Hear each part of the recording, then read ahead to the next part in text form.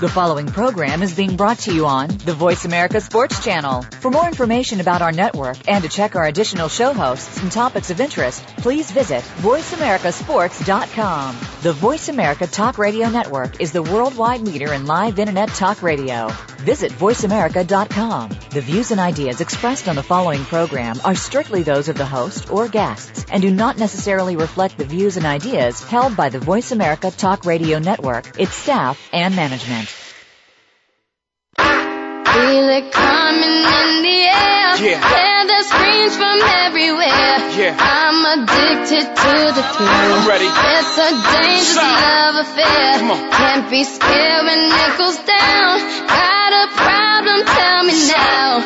Only thing that's on my mind is who's gonna run this town tonight. Welcome to the Kwamie Lassiter Sports Talk Radio Show, Tempe, Arizona, October 2nd, 2012. It kind of sounds like a news opening, huh? It does. Alex Clancy, Deborah Debris, Cindy Liskin, studio. Ladies, what's cracking? Sir. Cindy, nice to have you back after last week. You weren't here. Yeah, I bet you missed me. I did, wholeheartedly. Deborah, how's everything going? It's all going good. Lots of stuff going on. I did want to tell you what. I did want to mention something on ESPN tonight at 5. I think it's 5 o'clock. It is 5 o'clock Pacific time. There's a show called Broke, and it's talking about players that how they get out of the league, and then all of a sudden within 5 years they're broke. NBA about 60% of them, and NFL about 78%. So catch it. It's going to be good. It's going to be really the good. Psychological aspect of what they go through when they go from high-powered play into, holy man, who am I now? I've lost the uniform, so I've lost myself. Absolutely. Cindy, how's your week been? Red Rocks? Red Rocks rocks. I went to see Jason Mraz and Christina Perry there. Great show. They're playing here, I think, tonight, tomorrow night. Oh, I'll be sure to check them out. It's a good show. No, I know. Christina Perry is kind of too... She's amazing. I was iffy on her, too, but she is amazing, and they do a duet. Yep, go. Red Rocks, beautiful. Cool. A lot to talk about. Great Thursday to Monday of sports. Cardinals 4-0.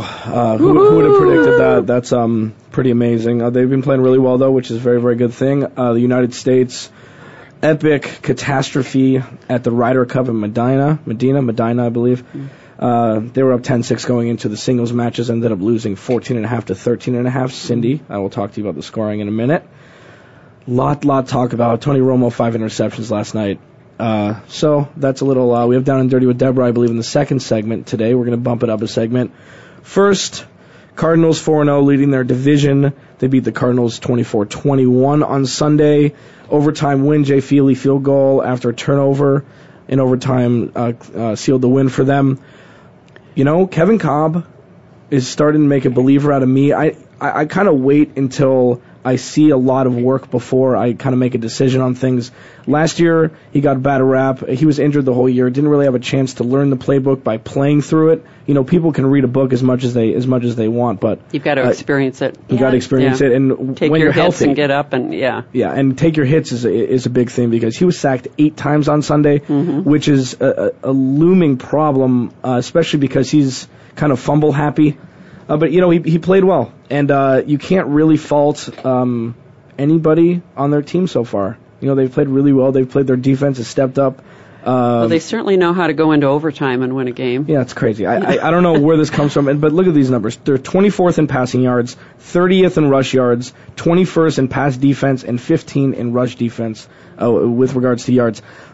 I don't know how they're doing it, but they are, and I'm not going to ask any questions at this point. Granted, after their bye week, they have a gauntlet of teams. They have to play San Francisco twice, including the last game of the year at San Francisco. So it's going to be really, really difficult down the stretch, but hopefully they can hold on and maybe make a playoff run. Well, and how great is it that they've got this 4-0 record going into playing some of the rougher teams, because now as a team, the Cardinals as a team they used to believe in themselves individually and kind of maybe almost as a team, and now they not only believe in themselves, but they believe in themselves as a team. So they're a working unit, and to have Cobb come off of, we're going to go with Skelton, and then all of a sudden he's the man. He's been doing a great job. Absolutely. You know, I don't want to say great because he's got his the best and the worst of throws, but he's keeping them, helping to keep the Cardinals in the game and winning. Yeah, I mean, and Andre Roberts is proving himself to be a great second option. 6 catches, 118 yards, 2 touchdowns. He had 6 receptions on 9 targets, which is pretty good. And Cobb is 9th in the NFL in quarterback passer rating, which is unfathomable compared to where they were last year. So, and I believe that the best pass I've ever seen him make was that 4th and 2 pass into the end zone for a touchdown for Andre Roberts with 22 seconds left. Right hash mark, throws it to the lower left corner of the end zone. Had to be a perfect pass. It was a perfect catch. And they sailed away with a win. And for the Arizona fans that are kind of fans, kind of not fans, it depends on whether their teams are winning and losing. Enjoy the freaking moment, people. We got 4-0 right now. Enjoy the moment. These fans are showing up to tailgate parties and the games expecting a win now, which is a whole different attitude. Anything to add there, Cindy? I'm just nodding. I'm agreeing with you Nobody guys. can see you nod. I know. The only thing that is kind of a looming issue is that there are only 2 games ahead of the 4th place team in the NFC West. Seattle's 2-2, St. Louis is 2-2. I believe one of those 2 teams will drop off, maybe win 6 or 7 games max. But the NFC West used to be the weakest division in the NFL. Division? Division and division in the NFL, and now they're they're kind of showing themselves that it's not just San Francisco, that they're a lot deeper than that. It's going to be interesting going into the second quarter of the season and seeing, who's got injuries, who's stepping up, who's backing off, and, the resiliency is going to start playing through now as well. Yeah, but this always goes back to their weakness, which is the offensive line, which is obviously showing through the run game, which is almost non-existent. Ryan Williams had 22 yards rushing, and that was their leading rusher last week. This can't last forever. Their defense can't hold them forever. They need to have, especially in the new age of the NFL, where points wins and not lack of points wins. Not stopping touchdowns wins. Lack of points wins in golf. Well, never mind. No, that's for later. Okay. It'll be really interesting to see what happens with Arizona. I just hope that they don't lose 4 in a row in the middle of the season, which is you just can't do in the NFL. You can't lose 2 games in a row, let alone 4, and have an amazing. Yeah, they've got the momentum. They've got to ride that wave. And they're not used to having the pressure on them, because usually they're if they pull it out, everyone's thrilled. But now that they're 4-0, they've got that pressure of the expectations now, and they're not used to having that. So it could be an interesting. Yeah, it can make a difference. There's no doubt. And I just want to, when you mentioned Feely too, I just want to put a shout out to kickers throughout the league. There's some that aren't doing very well, and others that are just killing it. And along with the kicker, there's a snapper. Yeah. And those guys don't get recognized. But man, if the ball gets snapped and that holder can't get the position right, then the kicker has statistics go way down on the ability to make the field goal. Absolutely, and punting as well. Because I remember Week 1 when the Chargers played Oakland, and the Raiders long snapper got injured. The Chargers blocked a punt, and there were 2 muffed punts, I believe. It was horrible, and that's long snapper and field goal snapper alike. Right, exactly.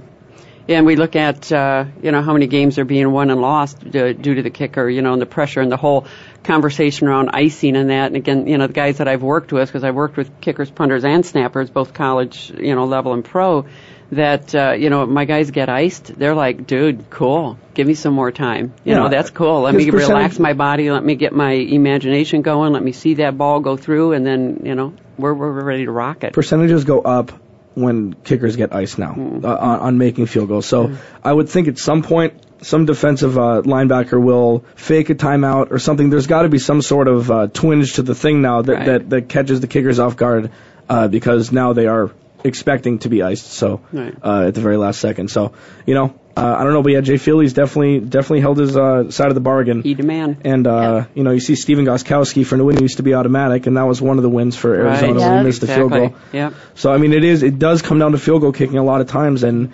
it's expected that they make kicks, but the pressure itself, those kickers can make 100 out of 100 from 42 yards when there's nobody in the building. Right. So it's all about the pressure. And it's amazing to watch, practices and stuff too, because a good team, when they practice their kickers, which don't get the near amount of practice that the other players get, they will cause all sorts of disruption around them just to get them used to being under that type of, noise and pressure and those type of things, but nothing's like a real game. So there's 3 undefeated teams, Atlanta, Houston, and the Cardinals. there are 10 2-2 teams and 7 3-1 teams. So just because the records aren't gaudy now for a lot of teams, let's take out the Saints because this might be a throwaway year for them, unfortunately. They're talking about bringing in another head coach, which I think would be blasphemous. It's not. Sean Payton is the only one that now is still suspended for what happened, for overseeing things that have been rescinded since, which I think is a joke, but that's for another show because we don't have time for that today. The NFC East, one game is separating first and last. The AFC East, one game is separating first and last. There are only two divisions where there's actually a runaway already. Houston's 4-0, Indy's 1-2, Jacksonville's 1-3, Tennessee's 1-3. So Houston's pretty much locked that division up already. Yeah, and they've been pretty decisive in their wins too. Yeah, and their defense is ridiculous. Yeah. They have a great run attack. They have one of the best receivers in the league, and you would think that losing Mario Williams would kind of give them a little hiccup in their defense, but it's gotten stronger. They're very turnover oriented, but they still play great defense. We go back to the Packers when they won the Super Bowl. They had so many turnovers, but they caused so many turnovers, but the yardage they gave up and the points they gave up was ridiculous. Well, if they're not careful, the Dallas Cowboys, their fans are going to start moving towards the Texans and say, I'll go with the team in the South instead of the team in the North. And at least have somebody good to root for. You can mark my words down. Until Jerry Jones leaves that organization, they will never win. Yeah. And they're kind of in between a rock and a hard place now because if they do end up they stopped contract talks with Tony Romo for the time being, which is a good time because he threw 5 picks yesterday, 2 of which weren't his fault because they were towards the end of the game. 1 was tipped, but I digress. The pick 6 was... That was, and I would put that... And I blame the receiver. You gotta blame the receiver on that, but you don't know. I mean, Des Bryant has his own issues off the field, and we don't know if that emotional aspect and the mental aspect is all there yet. He's still a young kid. But you have Tony Romo, who can come in that would be better, and that's a tough situation for them to be in. Well, they have Kyle Orton in the back, who has a lot of wins under his belt. I mean, he threw the ball all over the place in Denver. Yeah. They scored a lot of points when he was in Denver before Tebow came in, and in Chicago, once they started letting him throw the ball, he's got an arm. He's a good veteran quarterback. So who knows but still. Dallas is 2-2. Everybody's freaking out. Right. Week early. Week 1 they massacred the Giants, and now they lose one game, and now it's like, get rid of Tebow, let's blow up the stadium, let's move the team to Canada. I don't want to do anything. Or England. Let's not talk about that. I don't think Jerry Jones would have that with that $1.2 billion stadium they built. They might ship him over there. Does it make a difference when you see the loss like that? Is it amplified when it's on Monday Night Football and everybody's watching it as opposed to the games that you may not see on a Sunday where you just kind of hear the highlights? Sure. I mean, I think that has definitely something to do with it. Also, that Tony Romo's had 2 Monday Night Football games and thrown 10 interceptions. Okay? Yeah. So, it's different when everything's magnified, especially with him, because he's known for buckling under pressure. It goes back to the held snap against the Eagles, right. The field goal that would clinch, get him in the playoffs. He fumbles it, and the rest is history there. So that was the beginning of his legacy there. And granted, he has glimpses, stretches of games where he is a Pro Bowl quarterback. He looks like an MVP quarterback, but the downside of that is Tom Brady never throws 5 interceptions in a game. Well, and that's the thing. We go back to what we've talked about before. It's all about consistency. You don't have to be the absolute best. You just need to be consistent at what you do.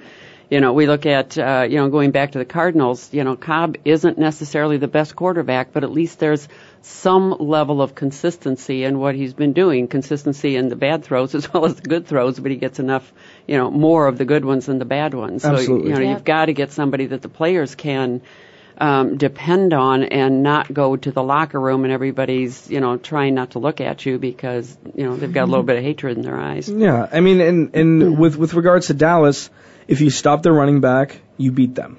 And that's what's shown this year so far, and that's the beauty of Arizona is everybody stopped Arizona's running game because their offensive line is, suspect at best at this point.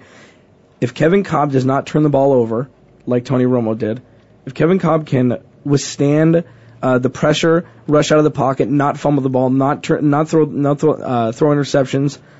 Who knows what could happen? If you don't turn the ball over on offense and you have a good defense, That's usually a good recipe for success. Well, and what we saw with Cobb, I mean, he turned around and had a horrible pass, but then turned it around Yeah. within the same game. He didn't continue going down the tube, which is what Romo did. Yeah. Absolutely. You know? I mean, and the last one that he threw was they were down 3 scores, and he underthrew the ball. I mean, that one there was a tip pass. He was a veteran quarterback making a rookie play. Right. Well, yeah, but I mean, what are you going to do at that point? I mean, it's pretty much playing a video game, throwing a Hail Mary, having everybody go deep, and hope to not throw an Cross interception. your fingers and pray. Yeah, I mean, and DeMarco Murray was nowhere to be found. Chicago's offense it was flowing, especially if Brandon Marshall gets targets and gets catches. Jay Cutler's a stud. And people think because he's a punk, he's kind of like the Phillip Rivers. He yells a lot and everything. He pouts and stuff, but he wears his heart on his sleeve, and you got to respect that. We got to take a break. Kwamie Lassiter Sports Talk. We'll be back in a bit.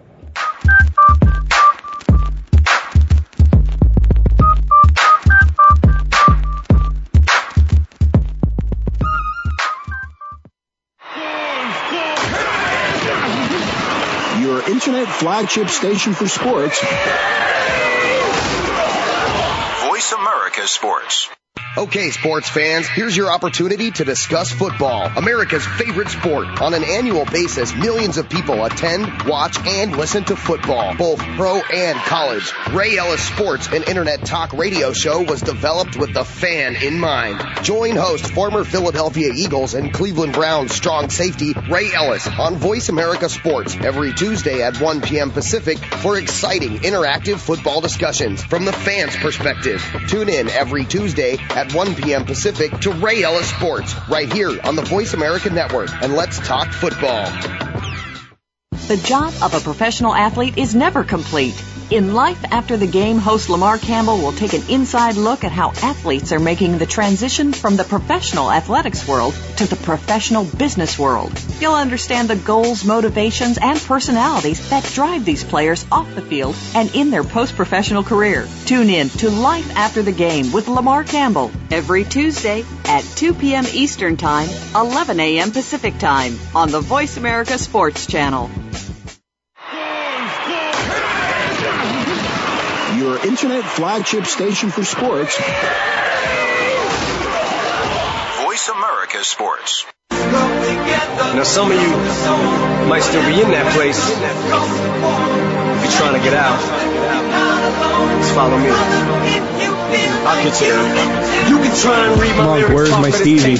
Welcome back to Kwamie Lassiter Sports Talk. Alex Clancy, Deborah Debris, Cindy Liska in studio. We were talking about the Cardinals. Good win, 4-0. I think another thing is that there was no pressure on them this year. So Kevin Cobb coming in or John Skelton coming in, there were no playoff thoughts. There were no the expectations weren't high. So now the expectations are high, as Cindy alluded to earlier. It'll be interesting to see how they respond. Another team in their division, the 49ers. Woo! They look amazing. You know, I didn't really know a word to describe there. They rushed for more than 200 yards. They pretty much sent the Jets home without dinner. They sent them to a room without dinner. Tail between the legs. Mark Sanchez, 13 of 29, 103 yards. I mean, I'm just going to talk about it. It's going to have to come up at some point. People think that it's time for Tim Tebow already. You hear rumblings since the beginning. I can't help but think that once Tim Tebow came in, Mark Sanchez was like, crap. I can't throw an interception. I can't fumble the ball. We can't lose, or they're going to put Tim Tebow in. I think that's absolutely ridiculous. In my opinion, they're 2-2. Why are we freaking out? They're one game out of the first. They're one game out of first in their division. They have a good defense. They have an average running game. They have a nice receiver in Santonio Holmes, a veteran. They have, even though he's somewhat of a problem child or problem man at this point, you have Dustin Keller. You have a very able tight end. I don't understand why Tim Tebow is already being brought up. I can't. It's always fun to panic. Yep. And it's always fun to have what everybody's not doing right to talk about, rather than taking like a quarterback like Sanchez and saying, okay, so what is he good at, and how do we take that and build the sucker up, and let's get him out there and get him playing in the right way, rather than knocking the crap out of him and wondering why he's not playing any better. I mean, he has always just won games. It wasn't pretty a lot, even when they made it to the AFC Championship game twice. It wasn't pretty, but they beat the Colts that year. He gets a bad rap but I think that he is an underwhelming quarterback at best. I think he was drafted too high in the draft. Coming out of USC, it's very difficult to determine how good they're going to be in the NFL because USC is known for their offensive line and their defense and their stud wide receivers. So you have a quarterback that's not touched. I mean, Matt Leinart is the best example of that. He wasn't touched in 4 years, and, they won championships, he won a high, blah, blah, blah, but look, he's flopped almost as bad as Ryan Leaf did in the NFL. So it's really difficult to determine what Mark Sanchez would do coming out of college. He didn't look that good in college. So I don't know why people think that he's going to be this Pro Bowl quarterback when he gets to the NFL. Well, how many throws is Tebow getting during practice right now, too? I mean, you take a guy that's been moved to a brand new team, new players around him. I don't know how much he's been, getting throws during practice time, but you take him and throw him out on the field, who knows what you're going to get. And just because he had certain games when he was back in Denver doesn't mean he's going to play at that same level out on the this field. And Tebow's not a great quarterback either. He's a good quarterback. I think he was that's like being that very in Florida. nice. In Florida, he could win games. He could do things. He's not a great quarterback either. But I think, like with Sanchez, he's got to listen to Ryan says he's my quarterback. We're not going anywhere. We're not going to Tebow yet. It's the media. It's everyone else. Yet is the operative word there, and he's obviously going to say that it's his quarterback because what else you are you can say that Tim Tebow was a victim or a prophet of. Prophet. That's a funny word. He was a prophet of well, that's what I said. Of the spread offense in Florida. So he had all these gaudy numbers, records for touchdowns by quarterback, rushing touchdowns, blah, blah, blah. It's different in the NFL, especially when you take 46 seconds to throw a pass at your fastest with his windup. Tebow has been a part of 32 plays for a total of 103 yards this year. So his effect isn't working in that division. It was easy the first year when you have no tape on the guy. You don't know how an option's gonna work, how he's just gonna run out of the backfield and shotgun, how he's gonna throw the ball down the field on a play action. It's when you don't have tape on a guy, it's easy for that person to flourish if they're put in the right situation. Well, and he had nothing to lose last year. Right. Yeah. Exactly. I mean, and he had everything to gain after they made the playoffs in that 75-yard touchdown pass to Demaryius Thomas to beat Pittsburgh which was crazy. Well, it was a blown coverage by one of the best safeties in the game, Troy Polamalu. So, and then you look at St. Louis and Seattle. Let's stay in the NFC West. Russell Wilson's on the chopping block already. They're talking about Matt Flynn coming in. They're last in the NFL in passing. But again, they have an incredible defense, a prolific running back who's come out of the woodwork since he was in Buffalo. He had one good year in Buffalo, Marshawn Lynch. Got hurt, was suspended for 4 games. Comes to Seattle and reinvents himself after that ridiculous ridiculous run for a touchdown in the playoffs last year.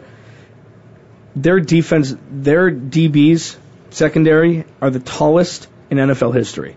I think they average 6'1" or 6'2", which is pretty tall for DBs. I don't know why he's the scapegoat already. They're 2-2 also. They lose to a now healthy St. Louis team. Danny Amendola's back. He got hurt early last year. He's a great wide receiver. He's kind of like a Wes Welker, but he plays on the outside as well as in the slot. Steven Jackson if Steven Jackson can stay healthy. Sam Bradford. They're not a bad team as well. They lose 19-13. Russell Wilson 17 of 25 for 160. Marshawn Lynch 20 carries, 118 yards, and a touchdown. Defense and running and not turning the ball over is a recipe for win. So I don't know why Russell Wilson needs to be scapegoated at this point, especially when and granted, the replacement refs gave them a win, but nobody's going to remember that at the end of the year. Right. So it's not, at least not next year. If Green Bay makes the playoffs, nobody's going to remember it. So I don't know. And we're going to segue into Down and Dirty with Deborah here because St. Louis has Arizona has St. Louis on Thursday. And what do you think about a short week here? Ooh, short week can be brutal. When I'm working with players and they're playing on Sunday and then they turn around and play on a Thursday, that can be really tough because the recovery period on their bodies, it takes a while. They're going to go through, getting iced down and stretched and massaged and, mentally, emotionally, and physically after a very, very physical game plus a week before it, getting ready for the Sunday game. It can be brutal.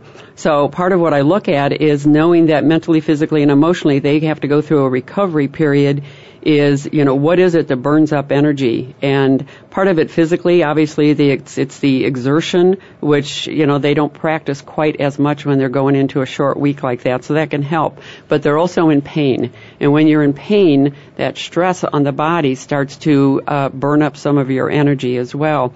They also, any type of negative thoughts or worries or wonders, those negative thoughts burn up energy, and they burn it up quick.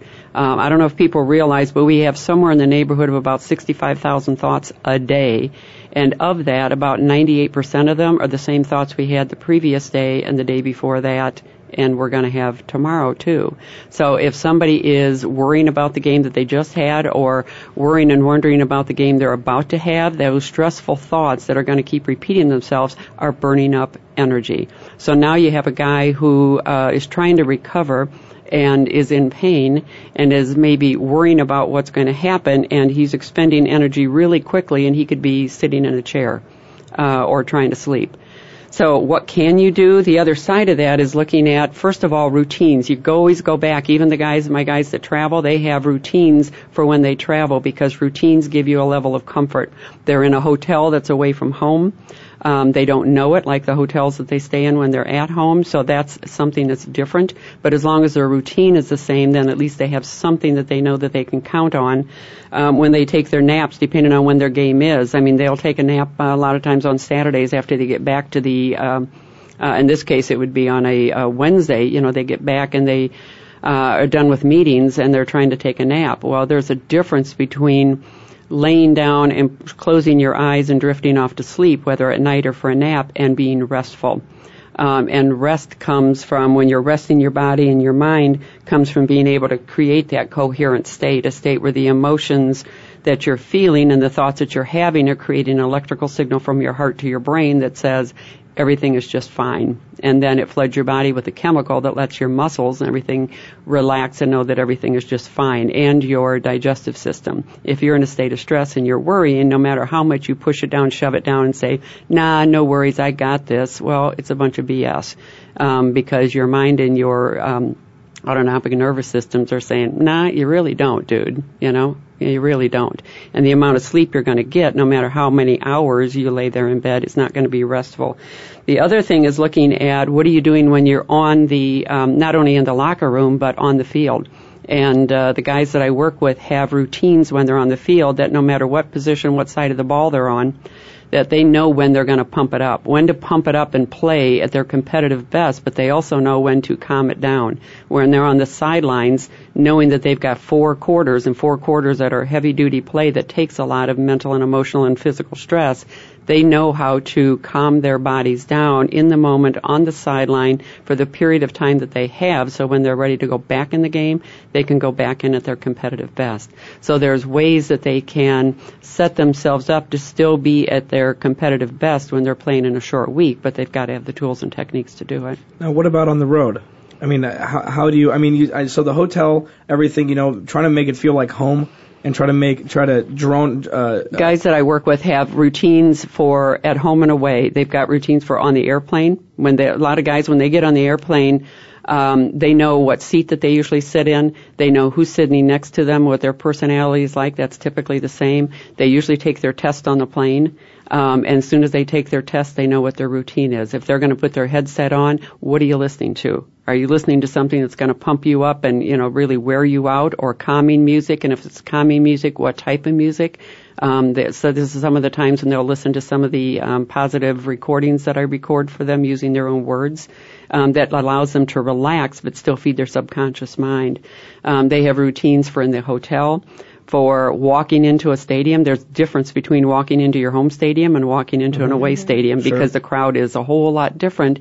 And based on the personality of the player, we set up a routine that becomes something that they can expect. And when you can expect it in a positive way, you know how to respond to it rather than react to it. And then also in the locker room, we also look at when you're out on the field and the national anthem's playing, that's another trigger. Going through the tunnel's a trigger. So we set up all sorts of ways of knowing what state do you want to be in that matches the situation that you're in, so that you always feel and know that you have control of your own mental, physical, and emotional state, so you can play at your best and be instinctive when you're on the field. So it's not so much trying to make an away game feel like a home game, it's more understanding and coping with it being an away game. Yes, understanding it's an away game, and there's certain things. Now, I've heard of, in fact, I think it's the ASU, one of the things that they do, they take posters, they take all sorts of stuff with them on the road to an away game, so the away locker room feels like their home locker room. Mm-hmm. But again, you can do that mentally as well, and by having the same music that you always listen to, sure, which again is the music that's actually going to help you rather than just try to drown out the thoughts and numb you out. Cool. That was Down and Dirty with Deborah. Check her out, yourclearedge.com. We got to take a break. Maybe on the other side of this break, you'll see what it's like to be on the road, what it has to do with Rory McIlroy, and how he had a little trouble with it. Kwamie Lassiter, Sports Talk. We'll be back.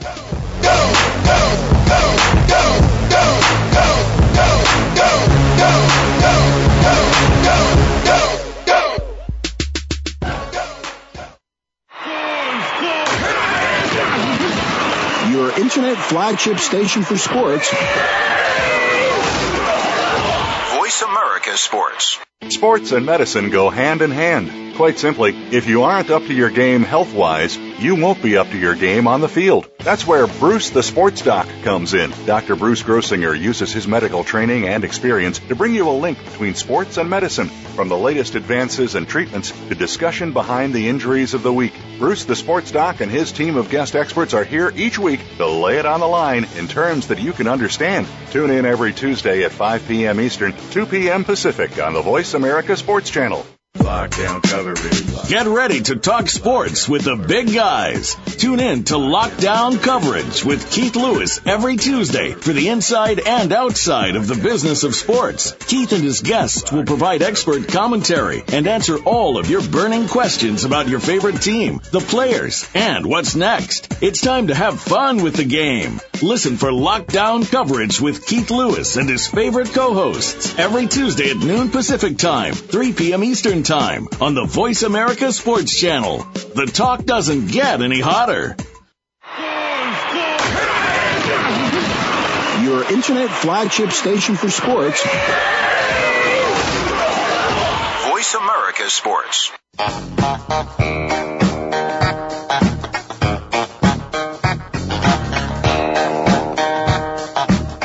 Welcome back to Kwamie Lassiter Sports Talk. Monk, I appreciate the Stevie shout out. We were talking about how to cope with playing on the road, understanding getting your mental state intact, in tune, before performing. Oh, that's a nice segue to the Ryder Cup. Europe beats the U.S. 14.5 to 13.5. The U.S. had a 10-6 lead going into the singles matches on Sunday. Oh, this is called a catastrophe. People have called it a collapse. Europe won 8 of the 12 matches on Sunday. Tiger halved his, which was after the Europe had already clinched. People have been asking why the U.S. has to have 14.5 points to win and why Europe only had to have 14 to retain. The answer is because if there is a tie, 14 to 14, the tie goes to the past champion. So the Europe can tie or win and still win, and the U.S. has to win in order to win. Mm. So I think the whole story about this, in my opinion, this week was the rookies, Keegan Bradley, Jason Duffner, Bubba Watson, Brandt Snedeker, the most recent FedEx Cup champion. You see the passion in golf that you don't see normally. Now, in my opinion, once again, I think the Ryder Cup is pointless. I mean, not pointless, but I think that in the grand scheme of things, it's not as important as anything else. It's great for your respective countries. That's great, country pride and everything. You show pride, you show camaraderie with your fellow golfers. But golf is an individual sport, so I don't really think it holds that much weight as everybody makes it seem like. Especially because Tiger went 0-3-1. Tiger won 0 matches, and he played great. I think part of it had to do with Steve Stricker not performing as well as he normally would in these events. Steve Stricker and Tiger Woods team up a lot in these events. So Davis Love III, the U.S. captain, put them together, and it didn't work. Isn't it kind of like an all-star game, though? I mean, in the grand scheme of things, baseball All-Star Game. Why? Yeah, it really is. Why do you say well, that? Because it's now a team sport. It's now a team sport. It's something that it doesn't, in the grand scheme of things, really doesn't mean a whole lot, but you've got the best of your each respective group out there. And it's something that it gets people involved. There's a lot of people that watch the Ryder Cup. The crowds there were unbelievable. Oh, absolutely. I'm not diminishing. Chicago. I'm not diminishing the importance at the time of it. It's pretty much us versus them. Is the huge thing. It's like who has the best golfers in the world. That's what it's about. It's a dude. I don't know. I'm losing the words. I don't want to. Let's do a fist pump right now. Come on, collectively. Yes. I have two ladies in studio. I gotta choose my words wisely. No, you don't. I got 25 years in construction, dude. Believe me, you don't. Here's the thing with. When we look at it, yes, golf is an individual sport. So and the reality is every sport is an individual sport that happens to be played as a team.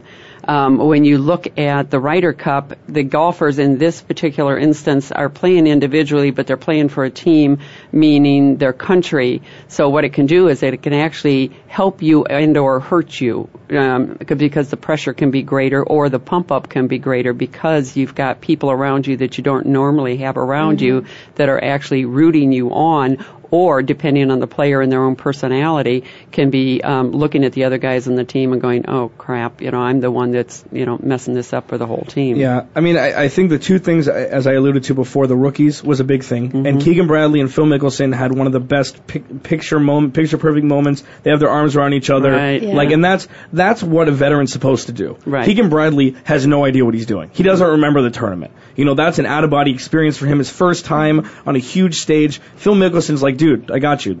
Quoting you, Deb. Yeah. Dude, I got you. And then you have Tiger Woods, who is always exploited in these tournaments because he's the only real individual amongst everybody. Granted, it's an individual sport. It's a team aspect at this point. I think the reason why they always put Steve Stricker with Tiger is because he's the one that doesn't need any sort of anything with his teammate. They're both playing on the same team, but they couldn't be further apart. Right. They're friends off the field, off the course, but off the green stuff that they play on. What does that really mean with Tiger? I don't know what his interpersonal relationships are, but you have Phil Mickelson on the other side of it, very very personable. Keegan Bradley's a child, and he comes up and he's like, let's win this together. And Keegan, Mickelson can drop into a mentorship type role, absolutely, play his own game and be a mentor at the same time. Right. And I think if they split up, if they put Tiger with one of the kids, if they put Tiger with Webb Simpson and put Steve Stricker with Jason Duffner or something to that effect, where you go veteran, rookie, maybe there'd be more cohesive nature of the team. It depends on the individuals. It does, yeah. It really depends on the personalities. Tiger at his best was always one that was a closer, so you could always depend on him no matter where you are, whatever you needed, you could get it. And, that's not who Tiger is anymore. And his best way of playing is when he shuts everything and everybody else out. So then he goes back to the individual player who happens to be on a team. But he still feels the pressure of everybody else because he's, got the expectations on him, just like the other players, that they're supposed to be the best of the best. They're not supposed to fold under pressure. Yeah, but he has nothing to fall back on because he has no interpersonal communication with these guys. Right. So at least if Phil Mickelson blows up and has a horrible round, at least he's teaching along the way. He has other reasons to be there besides just winning his match by playing his game. And Tiger, he's approachable, so the other guys on the team will come up to him and buffer him up, or with each other. Yeah, with Tiger, I don't know how approachable he may or may not be off the course. Phil actually looked like he was having a good time. Like he was interacting with both teams, not just USA. Like he was commending when the other team had a good shot. He was enjoying himself. Yeah. He was in the moment and he was having a great day. Because in the grand scheme of things, Cindy, you are correct. Which I almost threw up. Did you just say that? It is an exhibition. It's a competitive exhibition that the All-Star Game in the Major League Baseball, I believe, should be a pure exhibition with no ramifications after. But we don't need to talk about that. It was fun to watch. Okay. The kids that played, Webb Simpson and Keegan Bradley, played out of his mind. They accounted for 9 of the 13.5 points for the U.S. What really happened with this was Europe made everything on Sunday. That's not saying that they got lucky because they didn't. They played well. Ian Poulter has put his face on the map officially. Now, granted, he's always been a top 10, top 15 guy, always been a clutch player, but some of the putts that he made will make people change their mind about him and actually put him on the radar of golf lovers, regardless of how much you will love and watch golf. Well, Martin Keimer's final putt was unbelievable. And I love Martin Keimer. Like, I'm a huge fan of his, and I was sitting there going, miss it. And I'm like, what? But it was an amazing putt for him to close it out like that. And then to see those guys jumping all over each other and blowing the champagne bottle. I mean, like, that was exciting. That was fun because you never get to see that in golf. One thing that I agree, but I will disagree with you on this regard. There was still a match being played. Tiger was still playing there. He was one up on the 18th fairway. Yeah. First of all, you'd never concede anything. Right. Okay. True. Number one, especially Tiger. I don't understand where that came from. I mean, granted, they looked around. They're like, "Do we still need to play? Do we need to finish out?" Yeah, I understand he's looking that there for was a white towel to throw in. Right. Yeah. But you finish, and the Europe. Granted, I think if the U.S. did it, it would have been 10 times bigger because we're Americans. So I mean, granted, we'd be doing the snake on the green and like doing all that stuff. So I just don't understand why Tiger didn't finish out.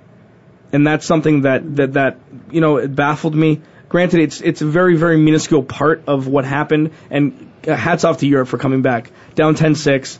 And I just don't really understand. You need to complete the task before it's over. There's 18 holes in golf. Yeah. Yep. There's 60 minutes on a football field. There's 18 holes in golf. So I mean, having said that, it was one of the most exciting Sundays or weekends, let alone Sundays, that we've seen in a long time. Right. Mm-hmm. And Europe's good. I mean, people don't, especially here on the Golf Channel, you have commercials for U.S. players. You have Jason Dubner, you have Webb Simpson, you have Keegan Bradley, all these guys that, it was their first Ryder Cup. You have Tiger, Phil, all over the place. Sergio, I think, is an exception to that because he's been around forever. He's been around for almost 15 years. So McIlroy. Well, Rory, but so you have say you don't know golf. You know who Rory McIlroy is because maybe you read the tabloids. He's dating Wozniacki, the number one golfer in the women's tennis player in the world. He's 22 years old. He's made the covers. He blew up at the Masters, so that's why, he blew up, and that's why people know him initially. So if you don't know golf, you don't know who Justin Rose is. You don't know who Luke Donald is. You don't know who Francisco Molinari is. You don't know who Martin Keimer is. You know Graham McDowell because he's been a face. He's been a face because he won at Pebble Beach. And my point is that the U.S. I have a lot of points that I'm continuing. You always have points. I always have points. It was exciting, and it put these European guys on the map, I believe, because golf is becoming more and more mainstream. And it was exciting, and it made the papers, not just the sports page, because of the huge comeback and because of all the storylines, that are intertwined with it. Well, and you look at the camaraderie from Europe too. I mean, USA is USA. Europe is all over. They are all multiple over. countries. Yep. So for them to all band together like that was it was kind of fun to see too. Right. The camaraderie between all the different countries. Right, and that's the thing at the end of it, whenever there was a celebration, excuse me, that even though, obviously I'm rooting for the U.S. to win, but to have that amount of emotion and celebration when it comes to golf was fun to watch. Absolutely. And it was one of those, you felt good for them because they really worked hard and they did actually win it. It wasn't that the U.S. lost it. The Europeans won it. Yeah, and and the crowds were definitely into it. It was great. You could see every hole it could get progressively louder and more alcohol-induced, which got annoying at points because, especially when it was getting really close. You had those idiots yelling from the crowd, which I can't stand. But you have, at TPC Scottsdale, here at the Waste Management, you have the 16th. Yep. You have the 16th hole. Everybody gets hammered. Everybody's there. They go there before the first people tee off. So they're there all day, whatever. It's the party hall. Drinking is free there once you buy your way in. Yeah, there's two of those at the course that they were at. There's two. So imagine having two potholes that you have to jump over with all of the crazy antics to go on. They feed off of that, though. I know a lot of guys that love it. Well, Depends on the golfer and whether you're up or down. It's also, it is also an exhibition. Nobody's going to remember who won the Ryder Cup in 2012. It's not going to happen. You're going to remember the Masters if you're a golf fan. You're going to remember all the majors, but it's really not going to matter with the Ryder Cup. But it does happen every 2 years, so there's a little bit more allure if it happened every 1 year. I don't know. It was a great tournament, and it was very, very exciting to watch. And I'm really happy, once again, that the rookies performed. Because it gives them validation. Those are the only people that really cared the most about being on this team because they were chosen and they performed. Well, and Keimer even made the comment that now he understands that what it's like to be part of a team, that whenever he won, a major, that was a big deal to him, but he now understands what it's like to be part of a team and to win as a team and to win for his country and to have countrymen around him and that too, during the win, was quite a feat. Isn't the World Cup the only other thing that they play for their country, pretty much? For soccer? I mean, the world... No, it's for golf. They play two on a team. It's two on a team, but they play... Is that the only other thing that they play as a team for their country? As far as I know. I don't know. They do soccer. They do soccer in Europe. We got to take a break. Next segue. Stares going on. Well done, Cindy. We're going to come back, talk about a little Geno Smith, his video game numbers that he put up. Kwamie Lassiter Sports Talk. We'll be back.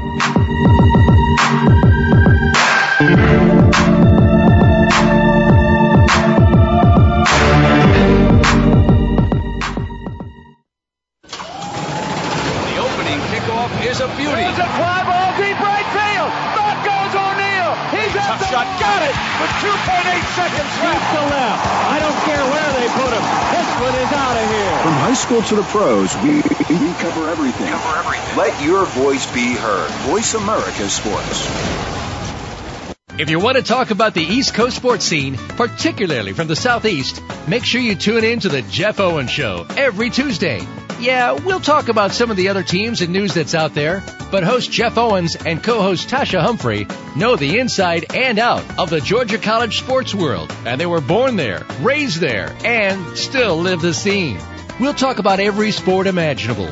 Tune in on Tuesday at 7 p.m. East Coast time, 4 p.m. in the West, on the Voice America Sports Channel. Ready for in-your-face sports? Want to talk about the topics that nobody else is willing to talk about, either because they're too scared to touch them or just don't think it's the way to go? You're not going to be shy here. Tune in to Here's the Deal with Mega and Steel, featuring Ike Mega Griffin and Sydney Steele Justice. We've got the facts to back up the talk and invite you to join us every Friday at 2 p.m. Pacific Time, 5 p.m. Eastern, just before the weekend on the Voice America Sports Channel. We tell it like it is.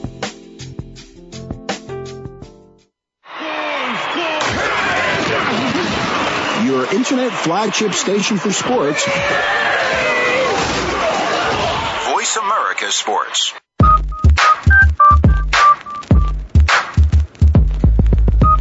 Welcome back to Kwamie Lassiter Sports Talk. We got about 9 minutes to cover 3 topics, so buckle up. Go.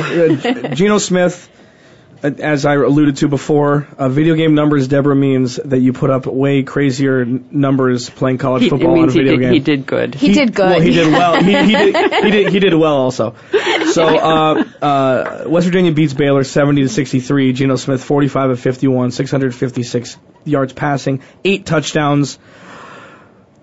1507 total yards in that game? Yeah, it was crazy. 786 total yards at halftime, 10 total touchdowns at halftime. Geno Smith has 28 interceptions on the year, 20 touchdowns. So he's RG3ing it way earlier than RG3 did last year, throwing himself into the Heisman race.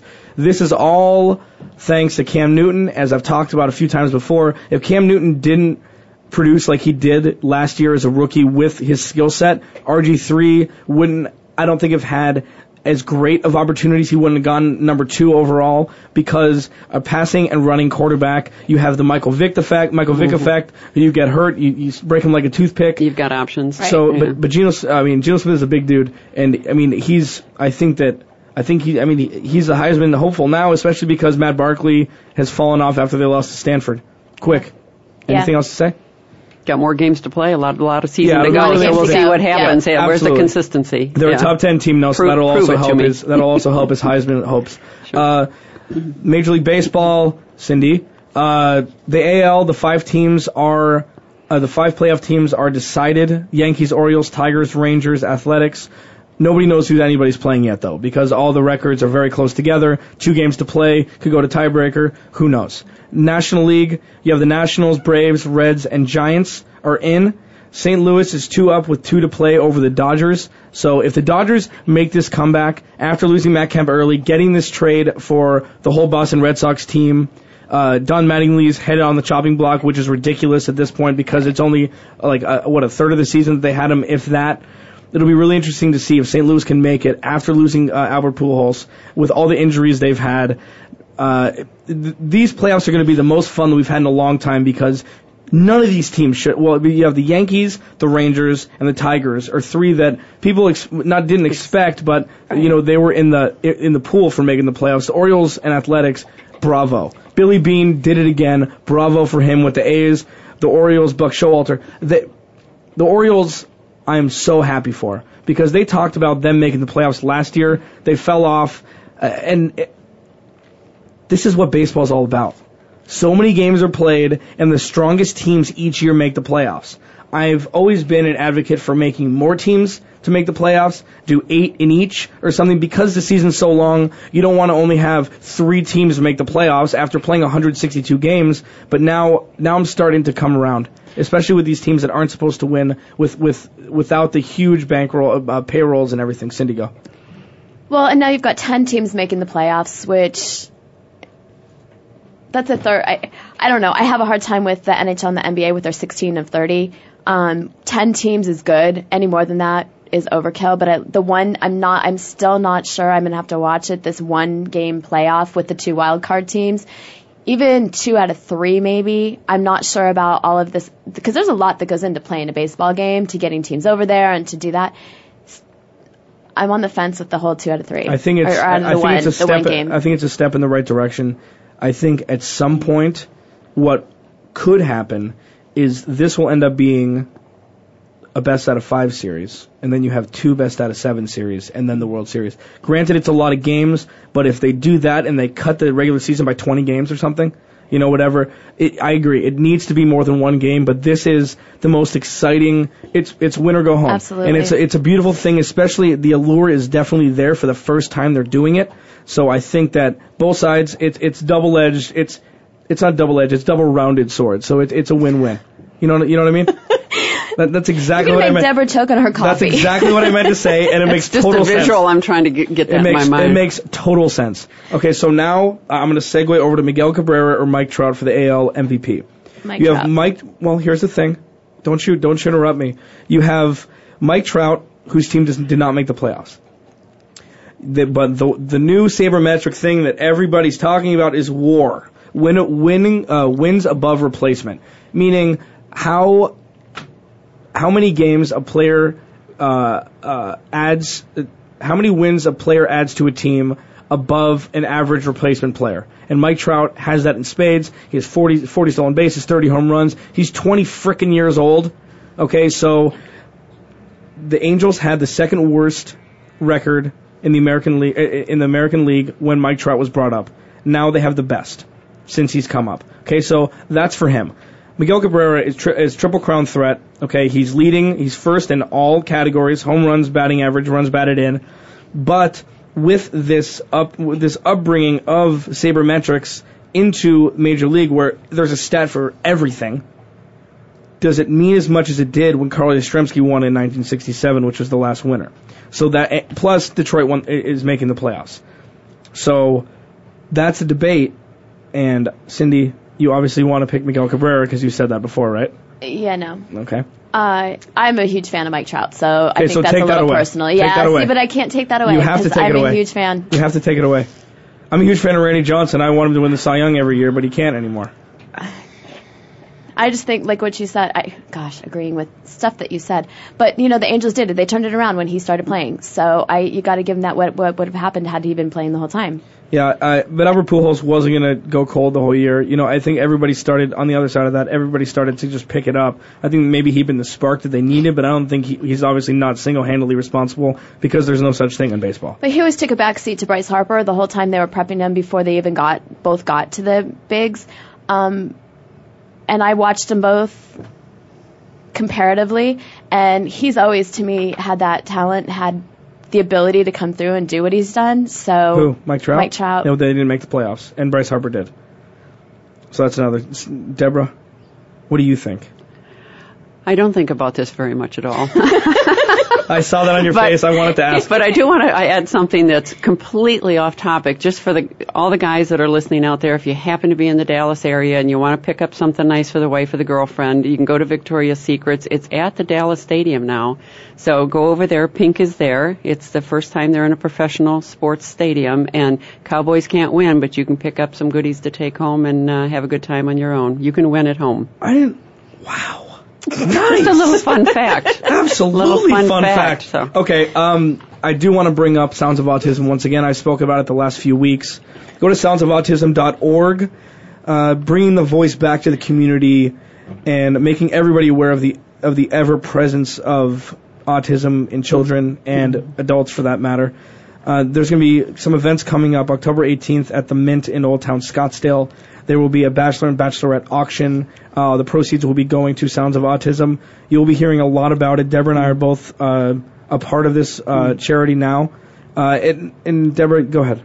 Well, autism, just so you know, it's 1 in 88 children are affected by autism, 1 in 54 boys. This is a growing problem, and it's a neurological disorder. People often see one of the problems is that parents don't even like to take their autistic children out in public because they get made fun of, they get bullied and all sorts of things because they look and or act different. It's like anything else. You see somebody that doesn't look like you, and it's somebody to poke fun of, and it's just a horrible situation. And yet, because it's called the spectrum, can go all the way from Asperger's up to, the other end of the spectrum, where some people with autism are very, very high functioning degrees and all sorts of neurology and science and teachers, and others are close to being institutionalized. So it's something you need to pay attention to. If it's not in your family, it's in your neighbors or your next door or the neighbor down the road. Go out to Facebook to soundsofautism.org and like us out there. Go to Balance the Spectrum on Facebook as well. I've got some courses coming up soon, and check it out, people. Yeah, and there's going to be a lot of events coming up. We're starting to plan many events so if you like us on Facebook, you'll be able to follow and come out to the events. It's supporting a really good cause, and I think that this is going to be a big, big thing. So thanks, guys. Cindy, Deborah, Alex Clancy in studio. Good show, guys. Hoo-wah. Can I be an auction person? Maybe that'll get me a date. Okay, well, wrong show. Kwamie Lassiter, Sports Talk. Cindy hopefully won't be here next week. Oh, sick burn. See you guys next week.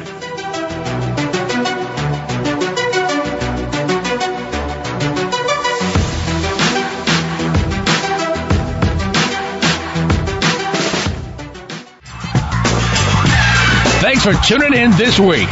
Come back next Tuesday at noon Eastern Time, 9 a.m. Pacific Time for another edition of Kwamie Lassiter's Sports Talk on the Voice America Sports Network.